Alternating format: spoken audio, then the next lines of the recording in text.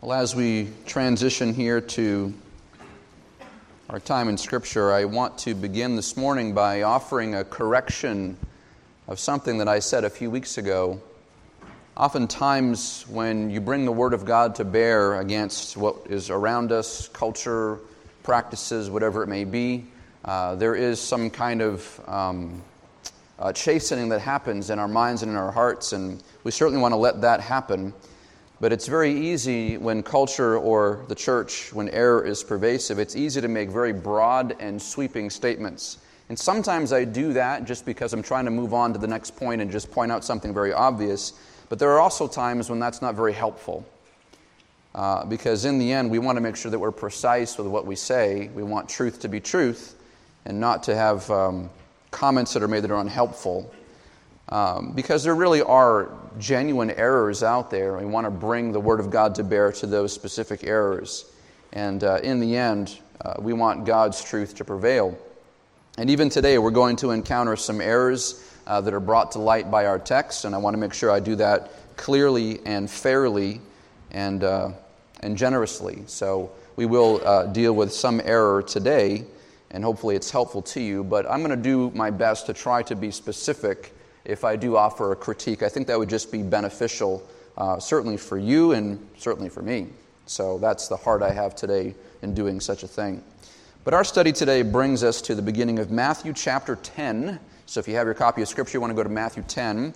This is the commissioning of the 12 disciples. Now this point in the text marks a transition in Matthew's gospel. For the last year and a half in this narrative, Jesus has been ministering essentially alone. He's been doing all of this work by himself, but the disciples have been in tow. And every single time he meets a new one, he calls them to follow, and they begin to follow. And so the crowd around him has been growing for the last year and a half of his ministry. And what is he doing? What is he ministering with? Well, we see a sample of his teaching ministry in Matthew 5 through 7. So Matthew records the Sermon on the Mount. That is certainly sort of the kernel of what he spends his time teaching is in that sermon.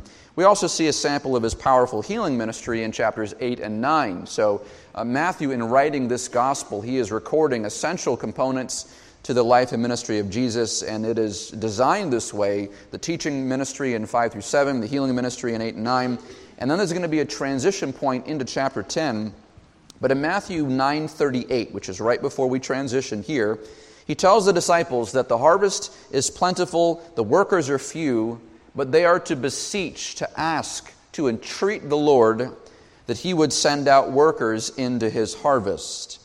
Now Jesus, even though he tells them to pray and ask and beseech the Lord, Jesus then turns and he takes that literally.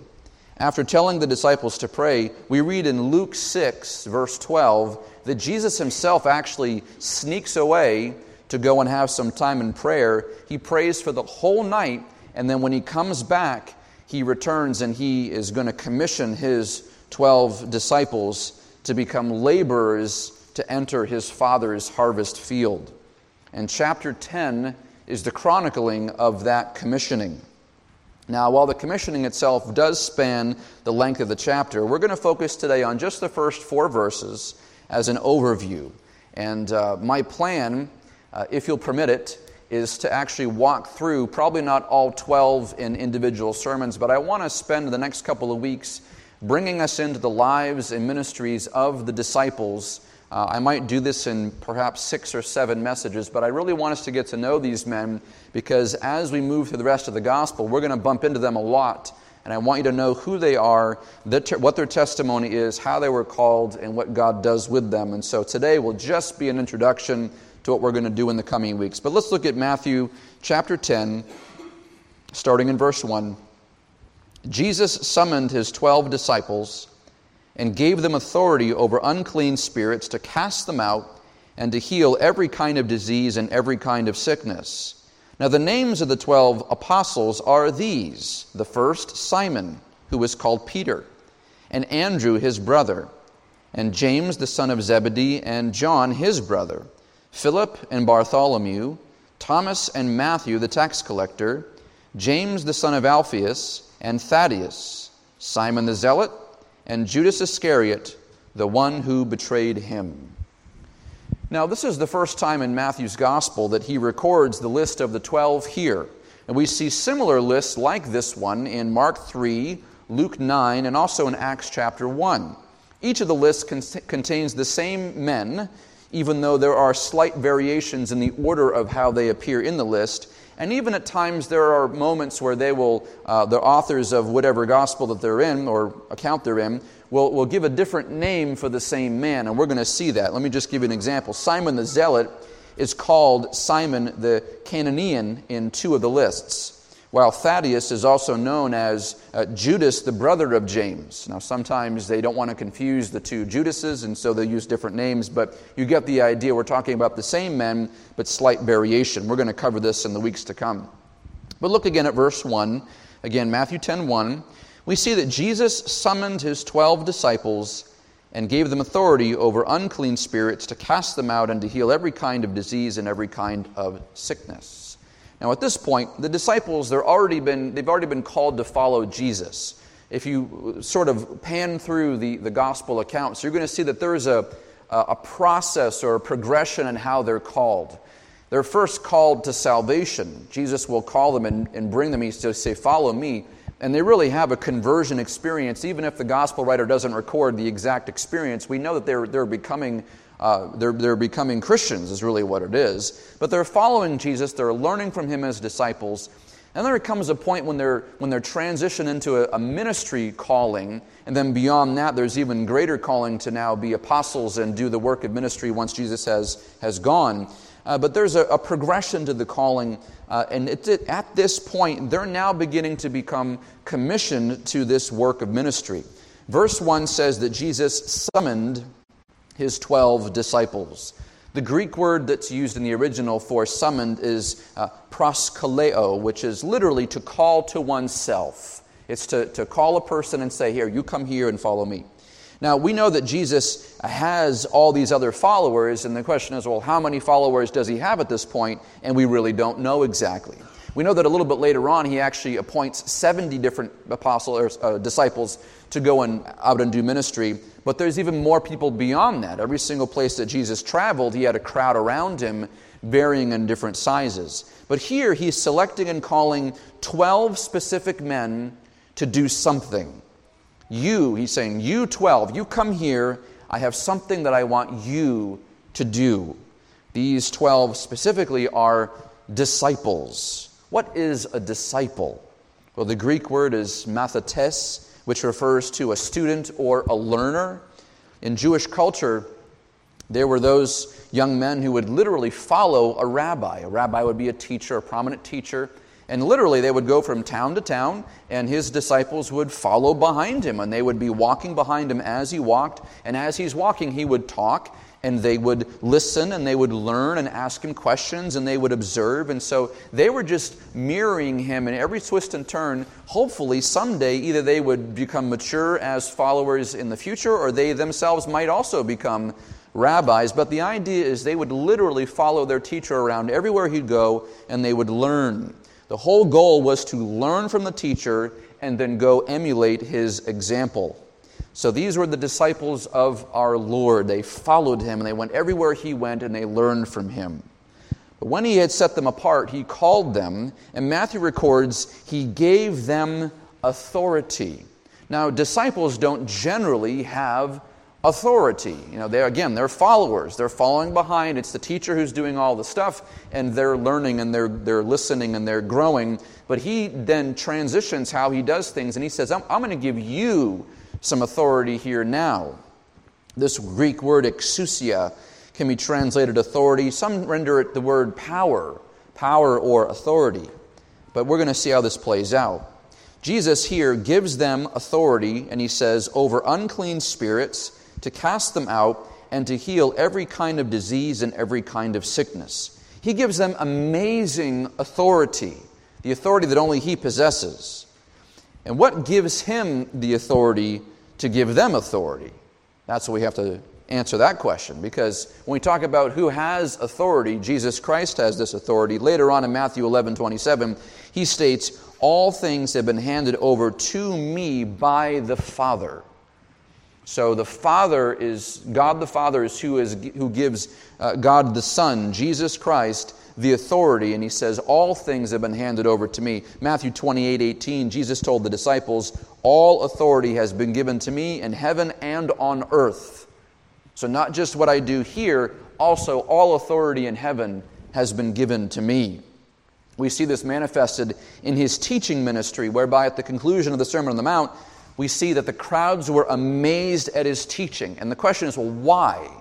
Was it just that he was a really good communicator? Was he a dynamic speaker?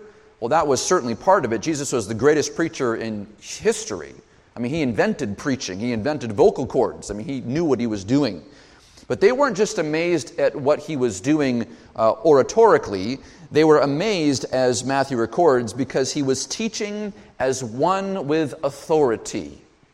This message is mine. I invented this message. I wrote this message. That was essentially what it is. I don't preach as one having inherent authority. I preach the Word of God to you. So the limit to my authority is vested in how clearly and accurately I can minister the Word of God to you. I have no authority on my own. Okay, you need to understand that. Pastors, elders have no inherent authority. It is all delegated authority through the ministry of the Word of God by Jesus Christ himself. But Jesus has inherent authority.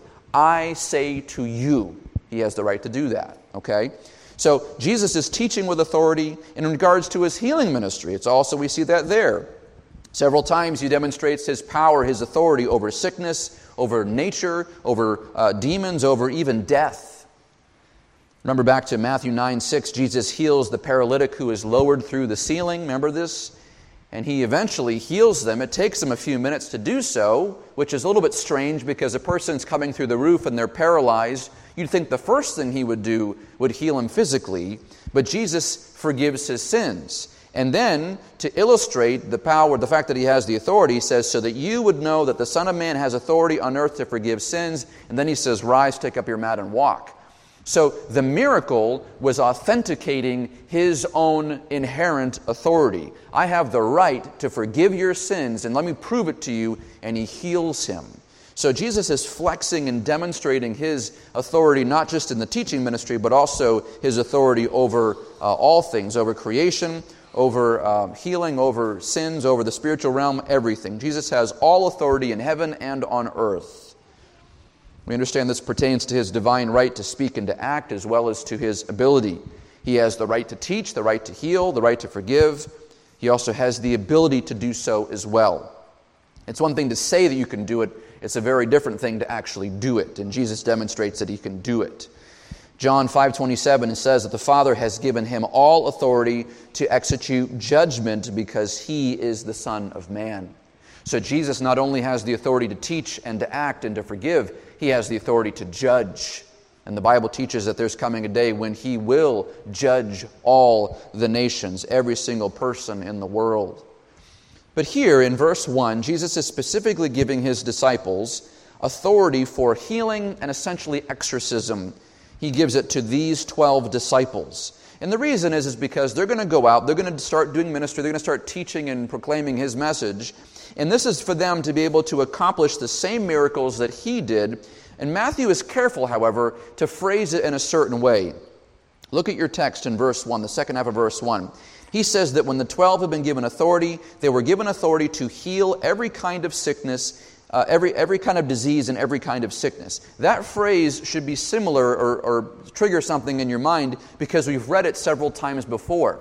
This exact phrasing appears in chapter 4, verse 23, speaking of Jesus. It also appears in chapter 9, verse 35, speaking of Jesus. And so Matthew is doing something textually.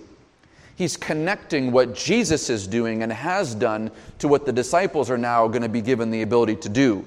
So twice already we see that the exact same thing. Jesus was able to heal every kind of disease and every kind of sickness, heal every kind of disease and every kind of sickness. And now in chapter 10, verse 1, the disciples are given the authority to heal every kind of disease and every kind of sickness. So there's a congruency. There's a sameness that's happening here. There's a connection between the two authorities, between the miraculous inherent authority of Jesus and the delegated authority to the disciples. In fact, by verse 2, Matthew adds another designation for the 12. They're not just disciples. They're not just disciples. They're now apostles. Apostles. This is the first and only time that Matthew uses this word, apostle. It appears one time each in Mark and in John. It appears 6 times in Luke, 28 times in the book of Acts, and 34 times in Paul's letters. Apostle. What is an apostle? Simply put, it is one who is sent with authority. It's a messenger, it's an envoy, it's an ambassador. Let me illustrate it for you. For those of you who have kids, let's just say that you go tell one of your children to go tell another child to clean their room. Okay, and they run downstairs and they say, all right, you have to go clean your room. Now, you know just as well as I do, when one child says to the other child, you have to go clean your room. No, I don't.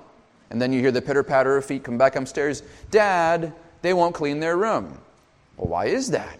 Well, because you have no authority to tell them to clean their room, right? So then what do you do as a parent? No, you tell them that Dad said to go clean the room. They go back downstairs, wait a couple seconds, and the other kid comes back up and comes in and then goes and cleans the room, right? The room gets cleaned then. Well, hopefully. But the reason that the message was received and effective is because of the inherent or the assumed authority given to the messenger. The messenger has no authority of their own. Usually it's the younger child that you go to tell the message to the older child, right? And there's no authority there. But the idea is that there's a delegated authority. That's the idea here. The disciples are going out not on their own authority. They're not going because Simon Peter has all this authority in Israel to go and do things. Because who's going to listen? These men are not rabbis. They're not scholars. They're not Pharisees. They don't know the law. They certainly went to Jewish training school when they were kids. They all did. They were all taught as children the basic things of their faith, but they weren't the scholarly, erudite, learned men. They were tax collectors and fishermen. Who's going to listen to these guys? Nobody. But Jesus gives them miraculous power. He gives them ability to perform signs and wonders to authenticate the authority that He's given them. Now, when they go and they say, the kingdom of heaven is at hand, and people go, so what? Prove it. And they do some kind of a sign, they heal somebody, or they raise somebody from the dead, it becomes evident that whatever this message is, this has got to be divine because this wouldn't come from any other person. So they use this power. It's for a purpose. It's to validate and authenticate the message. This is really, really important.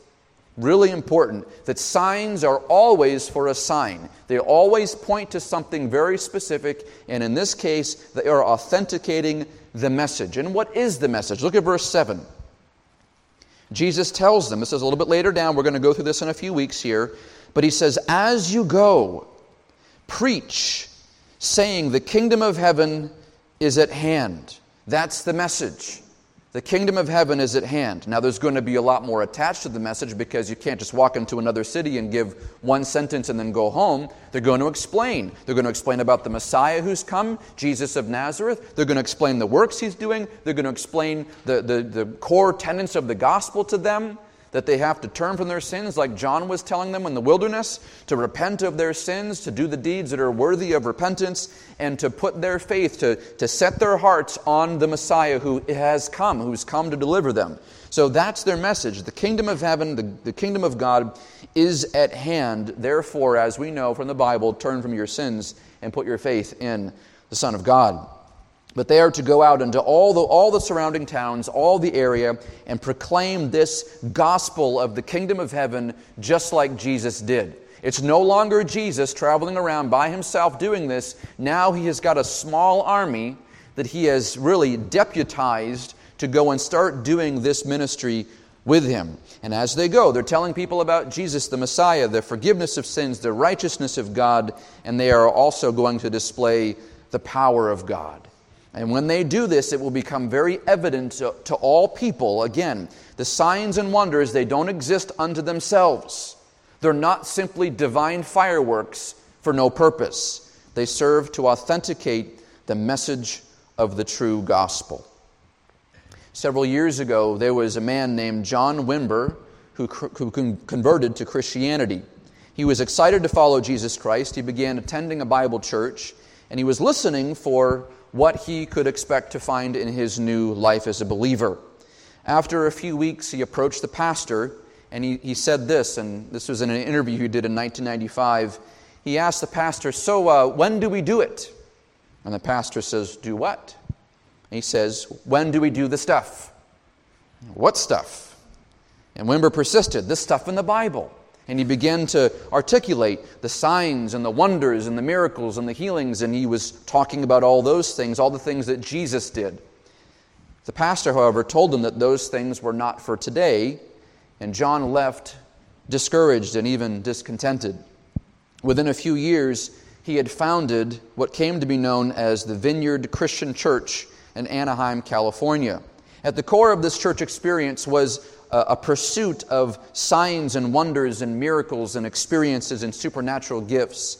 The Vineyard soon became a movement, and by 1982, Wimber was traveling everywhere as a church growth consultant.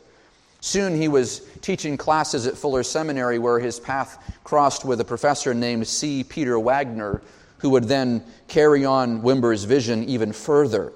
C. Peter Wagner became instrumental in a movement later known as the New Apostolic Reformation. In their book, Defining Deception by Costi Hinn and Anthony Wood, they explain the goal of the NAR, the New Apostolic Reformation. This is what they say.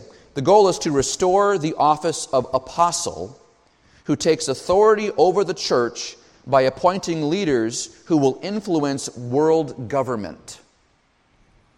To restore the office of apostle in order to take authority in the church. Wagner deemed the year 2001 to be the beginning of this second apostolic age.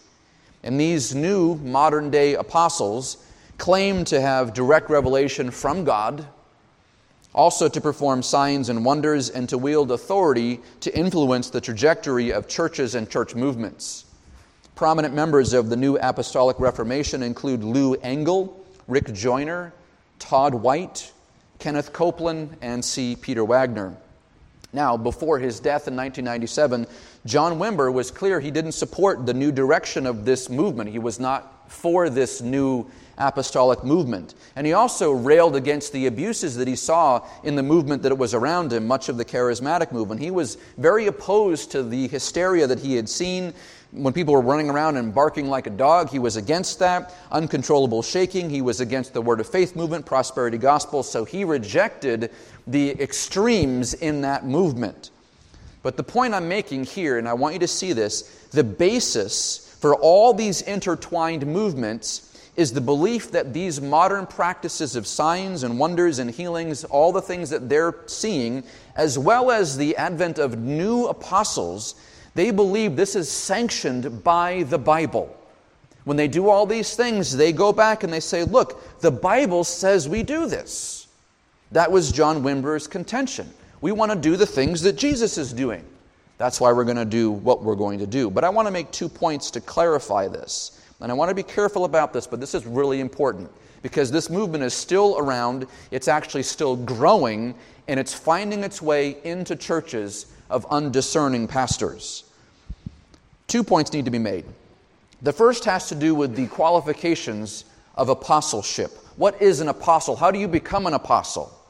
Contrary to the NAR, you can't just pay a membership fee, which is what they have, a membership fee, and have one of your friends in the NAR sort of bring you in. It doesn't work like, it's not a fraternity. This is what the Bible says about apostleship. How did the 12 men receive their apostolic authority? There were 3 key factors to this. The first is this: they had to be an eyewitness to the resurrected Lord.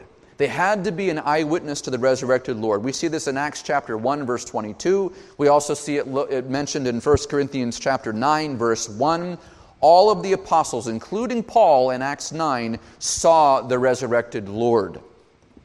Secondly, the apostles were given ability to perform verifiable signs and wonders. Verifiable signs and wonders. And you read about it all throughout the book of Acts. Acts chapter 5 is helpful to see that, to the point where even people who were crippled and lame and didn't have arms and legs, they could actually pass underneath Peter's shadow and they would regain use of their body again. They would actually stand up and start running around. It wasn't just healing a migraine. These were miraculous, undeniable signs and wonders. Hebrews chapter 2, verses 3 and 4 talk about this as well. So the apostles were given this undeniable authority to perform signs and wonders. The third component of this, the apostles were chosen and called directly by Christ or directly by the Holy Spirit, as we see here in Matthew chapter 10. This is where we see this, as well as Acts 1:26. All of these qualifications and all these conditions, beloved, have to be met, and they have been met by all the apostles in the Bible, and none of those qualifications are met by anybody today. There is no more or are no more apostles today right now. And just even to go further than this, even if you read charismatic or continuationist scholars, and one example would be Wayne Grudem. You read Wayne Grudem's Systematic Theology. I would disagree with him on some of his views on the signs and wonders and things like that, and that's okay. We can talk about that. But one thing he's emphatic on is that there are no more apostles today. So this movement to reestablish apostles is outside even the mainstream charismatic movement. And it's extremely dangerous, because as soon as you say, I'm an apostle, and you walk into a church, you say, I'm telling you from the Lord you must do X, Y, Z, and the church has to respond. And now you can do whatever you want, or whatever they let you do. It happens, it destroys churches. But it's important, not just the fear of the unknown of what this might be. I'm telling you from the Scriptures, this is really important. Apostles are appointed directly by the Lord. They're given undeniable power, and they are called directly by Him, and they have seen Him.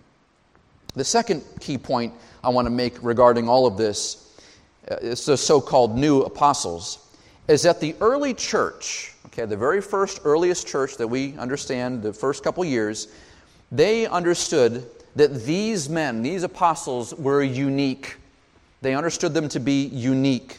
Matthew 10, verses 1 and 2, which is what we're looking at today, this is not providing a pattern for normal Christian ministry or a regular apostolic office. This is a very specific thing. And how do we know? Well, the text says so right here. Look at your text. Keeping in mind that according to the qualifications of apostleship, these men, they haven't yet met the qualifications, but they will. And we see that as the Bible progresses. We see it in the book of Acts, and Paul talks about it in his letters. But Matthew is writing this gospel account several decades after these things take place. This Gospel of Matthew was written somewhere around 50 or 60 AD, so several decades after these things happen. And this group of men, they were already well known. Everybody in the church knew who these guys were. And they had seen them and talked to them and heard their ministries and preaching and everything like that. Acts 2:42, they were committed and devoted to the apostles' teaching. That's how they understood these men to be. But Matthew has written this gospel account, and he records a couple different things here. Look at verse 1. Verse 1 says that Jesus summoned his 12 disciples. Verse 2, they're called the 12 apostles. It's these men that Jesus gives this authority to. Look down at verse 5. Verse 5, it says, these 12 Jesus sent out after instructing them. So we see the 12 disciples, the 12 apostles, these 12. Even in the text, it's very specifically pointing to these individual men. They're unique. Jesus called them for a very specific purpose. Why am I belaboring this point? Because Jesus' commissioning of the 12, again, was never meant to be normative. For all ages of the church, it was unique. And he gave them charge to preach the gospel and to authenticate that message with signs and wonders. But even when you trace the mystery, the gospel ministry, all throughout the book of Acts, read Acts, and you start to see that there's a shape to this. The signs and the wonders, they follow the apostles, and they follow those who are immediately connected to the apostles, but they're not normative for the other churches. Furthermore, nowhere in any of the epistles, anything written by Paul or John or Jude or anybody else, nothing in the epistles commands us to engage in this kind of apostolic, miraculous ministry. There's no verbiage on it. There are corrections against the abuses of it in 1 Corinthians 12 and 1 Corinthians 14, but we're never commanded to engage in such a ministry in terms of signs and wonders and apostleship. Rather, Jesus sends the disciples out into the world to engage in duplicatable ministry. Ministry that you can do, you and me. We even see this in Matthew 28. In Matthew 28, it's very clear. We call this the Great Commission, don't we? Matthew 28, Jesus says, "All authority has been given to me in heaven and on earth." And here's the command. "Go therefore and make disciples of all nations, baptizing them in the name of the Father and the Son and the Holy Spirit, teaching them to observe all that I commanded you, and lo, I am with you always, even to the end of the age." It is the normal rhythms of the Christian life. It is discipleship. It is the ordinances. Baptism is here. Certainly the Lord's table is involved in that. It is teaching ministry. We are to make and create obedient followers of Jesus. That's our job. That's not just my job, by the way. It's your job as Christians as well. All of us are charged to make disciples everywhere we go. And that's the sense of even the grammar. As you go, as you live your life as a Christian, to make disciples, to teach other people. And you say, well, I don't know how to do that. If you've been walking as a Christian for any length of time, find another believer who's been walking with Christ fewer years than you have, and spend time with them. Teach them everything you know. For the things that you have questions about, tag me in. We're here to help. Right? That's essentially the idea of it. Now, how do you do that? Curriculum and different studies. You can be a little bit creative. Certainly the Word of God. Bring somebody through the Word of God. Spend time. How do you live as a Christian as a husband or a wife? How do you do it as a parent? How do you live as a Christian at your job? Your character, all the things that you're doing in your life. How do you live life as a Christian? That's essentially discipleship. Teaching other people to do what you're doing in all the ways that you're doing what Christ is doing. In all the ways that I'm wrong, don't follow me. That's what Paul says. Follow me as I follow Christ. When you see me committing sin or doing things that are uncharacteristic of a Christian, rebuke me and then don't do what I do. And I will repent. But for all the ways that you are Christ-like, you are to follow that example. And these 12, these disciples, these apostles, they're the tip of the spear. And as Ephesians 2:20 says, these men are the foundation. They're the foundation on which the church is built. Christ himself is the cornerstone, but these men, they were the first ones. They're the tip of the spear. They're doing the ministry. They're going out and preaching and teaching. They're no doubt special in how they're used, but they're still called to be obedient followers of Christ. They still made mistakes, didn't they? In fact, we see all the recorded mistakes that they do make. The Bible doesn't put them on a pedestal and say, now these guys, this is where you need to be. No, the Bible puts Jesus in that spot and says, Jesus is the goal. These men, as Paul says, are slaves of Christ. And you and I are servants, are slaves of Christ. But these men, they were just obedient followers who God used in a mighty way. And so for our time remaining here, I want to just look at this group of the 12 here. Now, we're not going to, again, discuss them individually just yet. I'll take some time to walk you through some of their lives and hear their stories. But I want to look at them as a whole, as one big group. Again, these men are listed in several places in the New Testament with only slight variation. The same men are listed, at times different order, at times different names. But scholars have noted that there are usually tends to be divisions. There's 12 names. You can usually see three groups of four. You kind of see their names listed out, and they seem to be sort of grouped and chunked together. And even when you see them living their life and doing their ministry, you kind of see this division. Peter always heads off the list. He's the first one in every single list, not just of this first grouping, but of the entire group of disciples, of apostles. So Peter is always first. Matthew lists Peter, and he actually says, first is Peter. Now, we understand that Peter is not first in terms of, he's not the ringleader, he's not the head of the group.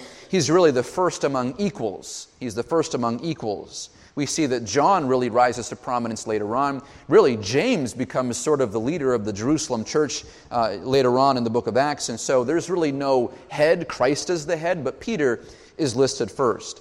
The first group always includes Peter, Andrew, James, and John. In many ways, this becomes Jesus' inner circle, especially Peter, James, and John. They spent the most time with Jesus while he was here on earth. They were given special privileges. They got to see stuff that the other disciples didn't get to see. And so that was the first grouping. The second group always includes Philip, Bartholomew, Matthew, and Thomas, with Philip as the leader or the head of this list, if you will.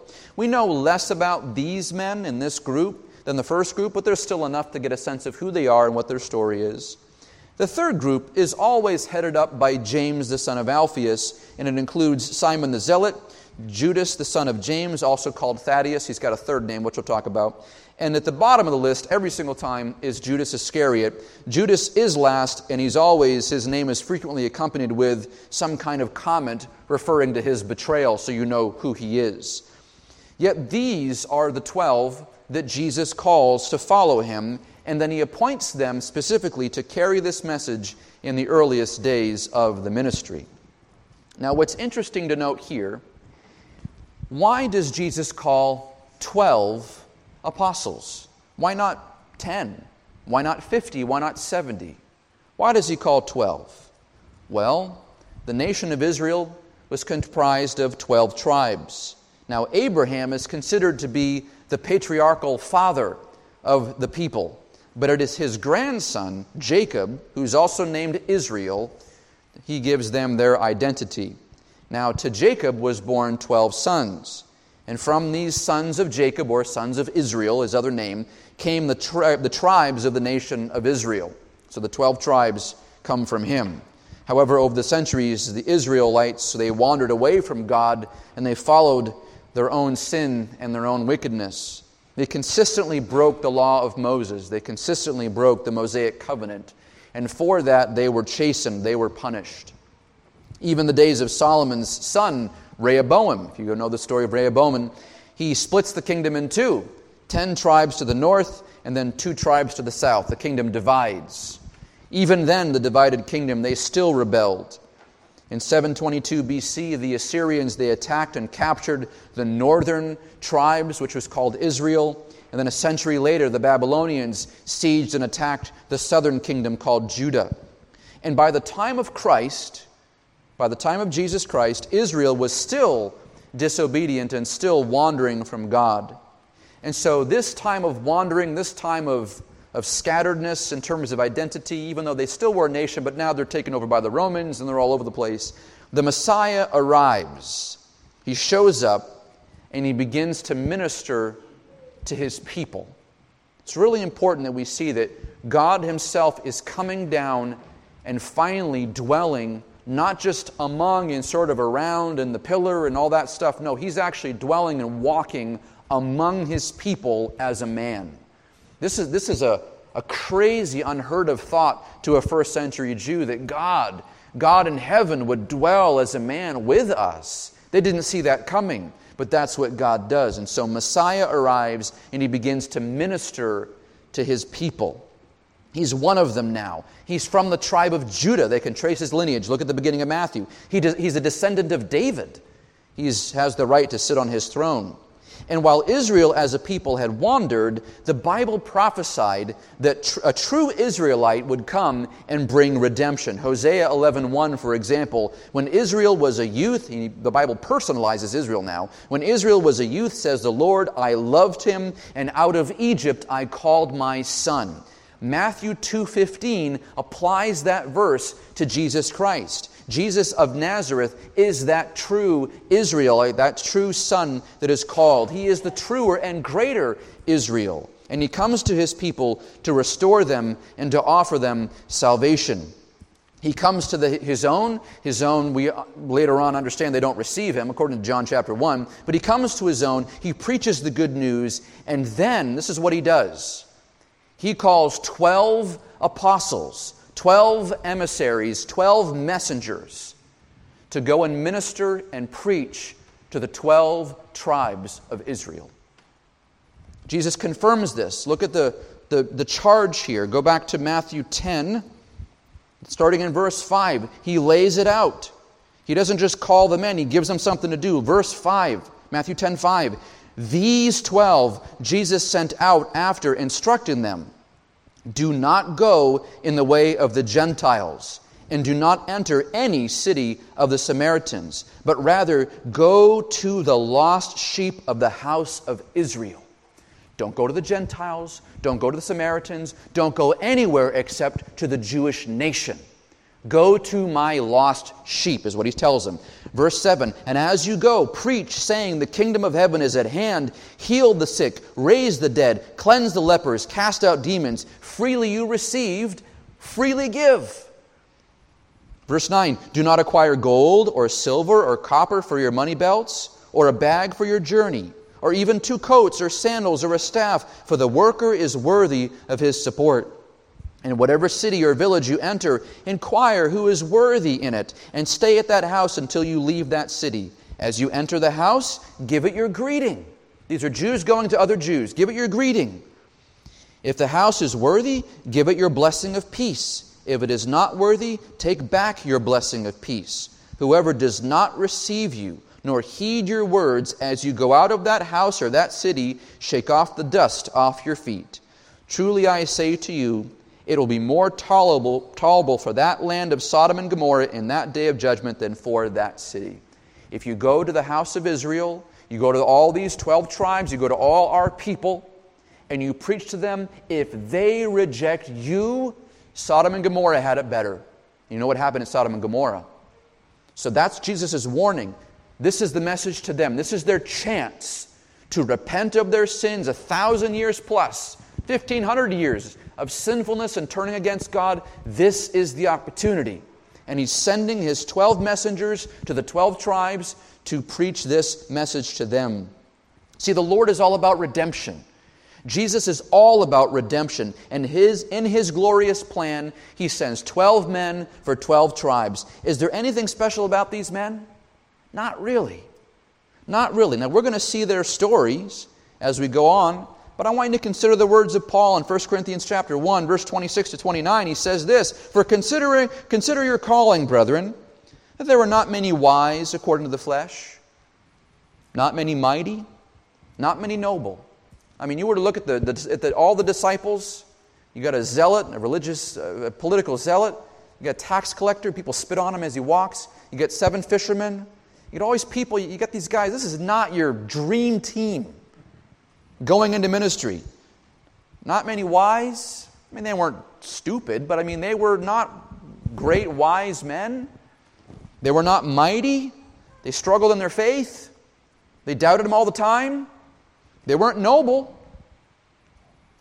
But he says, but God has chosen the foolish things of the world to shame the wise. And God has chosen the weak things of the world to shame the things which are strong. And the base things of the world and the despised God has chosen, and the things that are not, so that He may nullify the things that are, so that no man may boast before God. You don't feel like you're anything special? Welcome to the club. You're in a good place. Because God doesn't call these amazing... Ever notice He doesn't really call celebrities to become Christians? There's a couple maybe in Hollywood. A couple maybe say they're believers, but by and large, He's not going to the most popular person and they become a Christian and start living faithfully for God. He doesn't usually call political leaders and world leaders and influential people. Instagram is not full of celebrities and millions of followers who love Jesus Christ. He doesn't go to those people. He comes to us. And He calls us to be His servants and His slaves and His messengers of the good news of the gospel. And again, it's not that we're lowly and worthless. Of course not. We're made in the image of God. We've been given grace and mercy, and He loves us as children. But guess what? If you're worried that you don't have all these amazing gifts and personality and articulation, if you struggle in your faith, well, you're in a good place, because He calls the weak things of the world to shame the strong. He loves leading people to the saving knowledge of Himself through people who otherwise couldn't do it on their own. He uses people like you. He uses people like me. I don't know why He called me to this job. I really don't. But He did, and I'm happy about it. I've told this story a million times. I remember before my wife and I were even looking at anything with ministry, I prayed one day, Lord, whatever you do, you guys have heard this, don't make me a pastor and don't put me in Gilmanton. I was born and raised here. I didn't want to come back. And I'll tell you that, it haunted me like there's nobody's business. Now I don't want to leave. But he does. He takes the most unassuming person. That guy, really? You're going to call that guy? This girl over here, you're going to use her? Yes. So God, He takes these people and He uses them for His purposes. And His purposes are wonderful. Believe it or not, friends, He has been building His church for 2,000 years through the labors of unassuming people. Why are we still here? Because God calls those that are weak and unassuming and ignoble, I should say. He calls the weak things of the world, and He uses us to shame the strong. Again, none of the apostles, they weren't Pharisees, they weren't scribes, they weren't noble. They were fishermen, sinners, tax collectors, zealots, just the worst, the dredges of society. And He called them. Jesus had prostitutes following Him. He had swindlers, He had thieves following Him. The last person that He led to the saving knowledge of the gospel of the kingdom was a thief next to Him on the cross. He called him. That's what Jesus does. And yet I can't seem to shake the suspicion that there was some connection between the 12 tribes and the 12 apostles. Now again, I don't want to go too far with this. I don't want to get into dangerous territory. But there's something going on here. It's not a one-to-one connection. I want to be very clear about that between the tribes of Israel and the apostles. But I want to consider just a couple of things to take note. The 12 tribes of Israel are this: Reuben, Simeon, Levi, Judah, Issachar, Zebulun, Gad, Asher, Joseph, Benjamin, Dan, Naphtali. Like Simon Peter, Reuben is always listed first. But according to Genesis 49, Reuben is uncontrolled as water. He's out of control. He's crazy. He's just, you can't predict the guy. And because of his sinfulness, he loses his preeminence. And Peter, like Reuben, was often hot-headed, uncontrollable, and he sins against the Lord only to flee in the dark of the night and essentially loses some level of preeminence. Simon and Levi are brothers, the Bible says, and it's said of them that their swords are implements of violence. They're fierce, they're angry, and they have wrath. In essence, they're the sons of thunder of the Old Testament, just like James and John. It's said of Asher, his food shall be rich, yet he shall yield royal dainties. Matthew formerly was a very wealthy tax collector who, when called by Christ, yielded his wealth and followed Jesus Christ. Zebulun is said to have dwelt at the seashore. He was a haven for ships. More than half the apostles were fishermen. Dan is called a serpent in the way, a horned snake in the path that bites the horse's heels. Genesis 49:17. The Danites were the ones who introduced idolatry into Israel in Judges 18, and for their sinfulness they were excluded and disinherited. And it's interesting, if you read Revelation 7, the list of all the tribes, Dan does not appear in the 12 tribes listed in Revelation 7. He is replaced by Manasseh. Likewise, Judas Iscariot is the snake who bites the heel of the Lord, so to speak. He betrays him for 30 pieces of silver. And later, he takes his own life and is replaced by Matthias in Acts chapter 1. Again, we can't make too much of these connections. There's not a one-for-one, but it's just interesting to note that there's a reason that Jesus called these specific men. We'll never really know why He called them, but He did. He called them for a purpose, and He called every single one of us who love Christ, He called us for a purpose as well. There's a reason you belong to Him. You're not an accident. If you believe in Jesus, it's not a mistake. What's more amazing that while Israel fell away from the Lord, the apostles all fell at one time as well. They were prone to stumbling, weren't they? They were prone to faithlessness.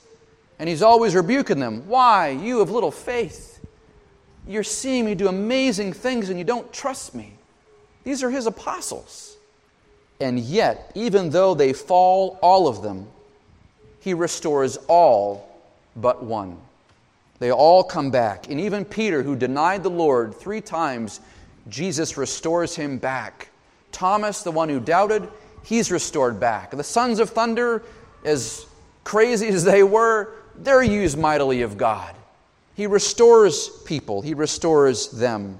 And here's what they do. They go to the Jews first. They go to the lost sheep of the house of Israel. And then they branch out and they go to the Samaritans. And they go to the Gentiles. And we know from church history, they go to the entire known world.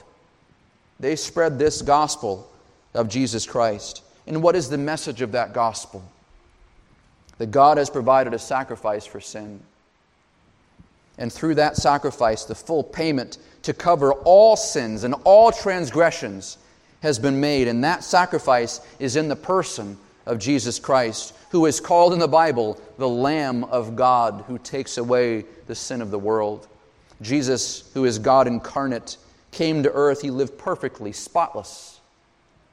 He died on the cross at Calvary, was buried, and then rose again the 3rd day. He ascended to heaven, and He sat down at the right hand of the Father. And all who would believe on Him and trust in Him would be forgiven of their sins and have eternal life. That's the message the apostles preached. That's the message that we're given to preach as well. And Lord willing, again, we're going to explore the lives of these remarkable men. As unremarkable as they were remarkable. And we're going to see their lives and learn more about their ministry and their apostleship as well. Let's pray. Heavenly Father, thank You for Your word. Thank You that we have an opportunity, a front row seat, to see the things that You're doing.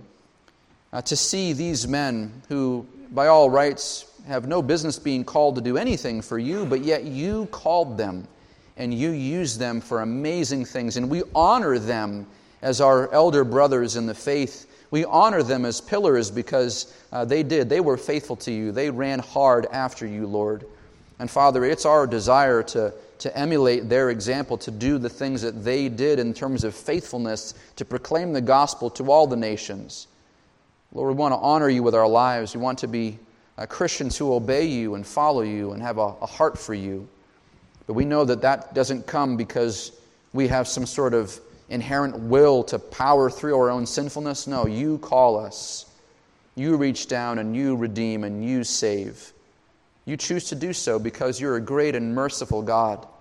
And so, God, we acknowledge that we're saved by grace through faith in Christ. It's not of ourselves at all. It's a gift from You that none of us can boast about. We only have to give thanks to You because You save and You call. So thank You, Lord, for redeeming us and for saving us by Your Son. And I pray even now that if there are those who don't know You, if they've never trusted in You for salvation, that they would see their need for forgiveness, their need for salvation and eternal life, and they would put their trust in You even right now. And pray to You, God, I've sinned against heaven and in Your sight. Forgive me and save me through the work of Jesus Christ on the cross. I pray that for them even now. And we ask all these things in Jesus' name. Amen.